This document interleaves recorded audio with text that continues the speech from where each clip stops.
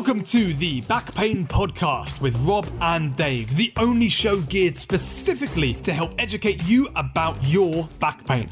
We talk to the experts to bust the myths, break down the science, and give you all the top tips for living pain-free. So, if you're driving to work, tidying the house, or even laid up at home in pain, we have something for everyone. Hello everyone and welcome back to the Back Pain Podcast.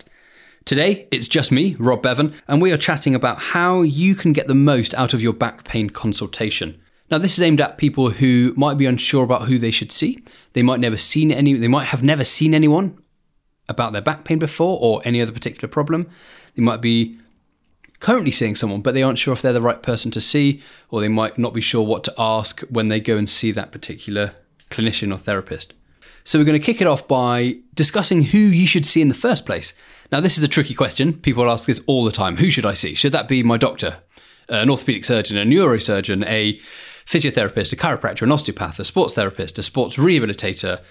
You know, the list goes on and on and on. There's almost too many professions to name. And if you'd like more detail about specifically the differences in who you should see, have a jump over to one of our previous episodes with Mike James, the endurance physio, where we did a whole episode dedicated exactly to, or specifically to, who you should see for your back pain.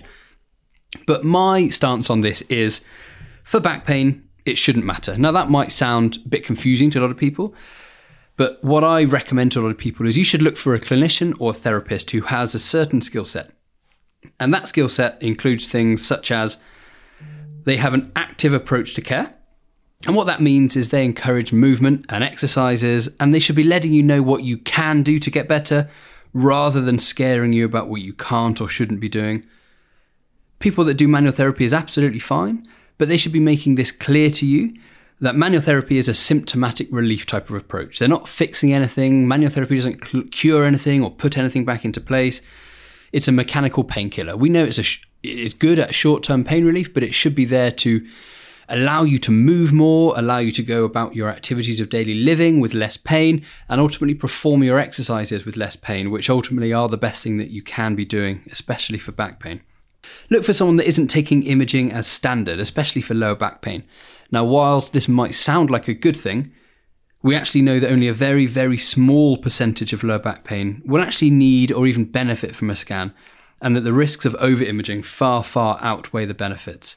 So over-imaging or taking imaging as standard is always going to raise a red flag for me in my book. And also look for someone who encourages what we call self-management. So anyone that's saying that you need months and months or years and years of care right from the outset after one consultation should always raise alarm bells.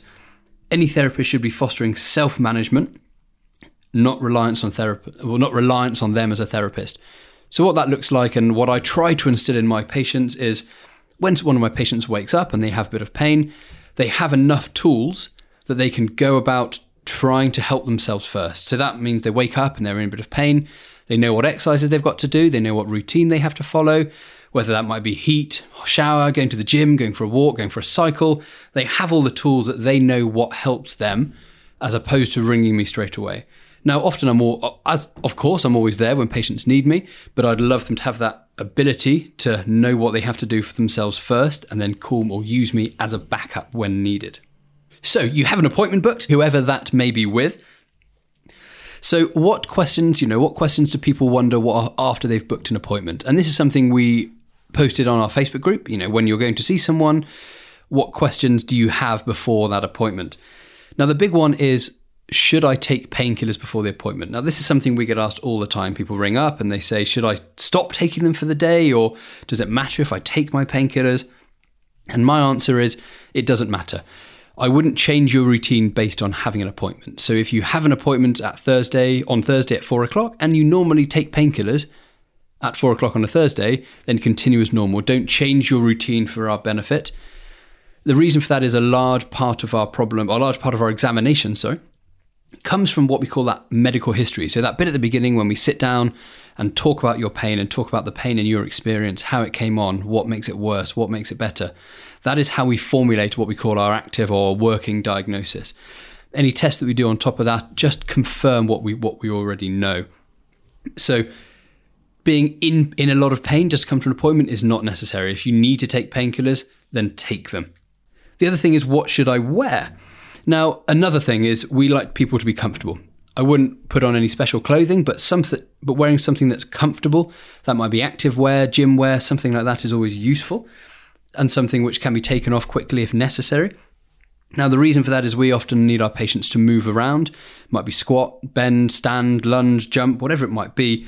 So if you're wearing something that's baggy and loose fitting, that's always beneficial. And often we'll have to look at the problem area, whether that's a back, a knee, a hip, a shoulder. So having clothes that can be moved around to work around that is always going to be beneficial. Also, we'll have to perform some tests, which may involve you lying on your back, moving your hips around, moving your back around, whatever that, moving your knees around, all sorts of things like that. So same thing, being able to move and be free is always going to be beneficial. Also expect that we may ask you some questions that you might not think are relevant. And that might be about previous medical history, it might be about previous surgeries, or it might be about things which are a bit more personal, such as bowel and bladder habits. It might be about sexual function. It might be about any numbness between your private parts, all for reasons which are very important to screen for other serious conditions. And this should always be explained to you by the therapist or by the doctor why they're asking these questions. But sometimes it's not, so just be prepared for that. And they may also examine other areas of the body to where you're feeling pain. You might think, if I've just got pain in my back, they're just going to have a look at my back. When in fact, there are lots of other conditions that cross over or might refer to the back, or the back pain might cause pain in other areas. That might be the hips, the upper back, the neck, the knees. So be expected to have those areas examined as well to make sure it's a full and thorough examination. If you have any questions, feel free to take these on a list or on an app on your phone, and then you sit there and you can go through this list of questions with your clinician. Often people sit there and they get all this information and questions bombarded at them. They can often be quite nervous as well, so it's very easy to forget any queries or questions that you had before you went in the room. So what else should I bring, or what should I bring with me when I'm seeing some of my back pain? We'll often ask about medications, so if you are taking any medications, bring them on a list, bring whether that's the script from the pharmacy or just a handwritten list. That's always useful because it'd be very easy to forget a couple of medications, especially if you're taking a lot. If you've had any previous investigations, so that might mean scans, x-rays, MRI reports, those type of things. They're not necessary, but they are always useful if you have had any. And always then the therapist can then explain any results to you if you haven't had those already.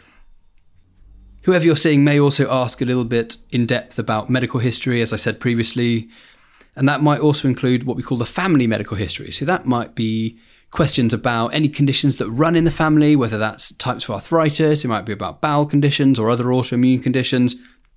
Lots of questions about that, which again might not feel relevant, but they are very relevant to you, to making sure there's nothing else going on. I always like to say to people what they have to make sure their therapist understands. And that is, what is your pain stopping you from doing? And what would you like to get back to doing?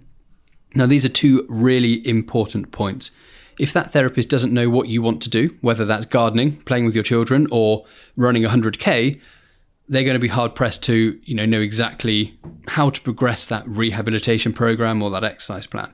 And obviously their goal, if your goals are very different, as I said, the goals to get someone back to gardening are going to be very different to an exercise plan that's getting someone back to running 100K. So make sure they understand what you want to be getting back to.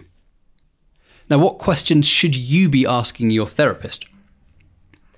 Now, Choosing Wisely UK have come up with a list of this called the brand questions, and they are part of a global initiative which aim at improving conversations between patients, their doctors and nurses and any other therapist really.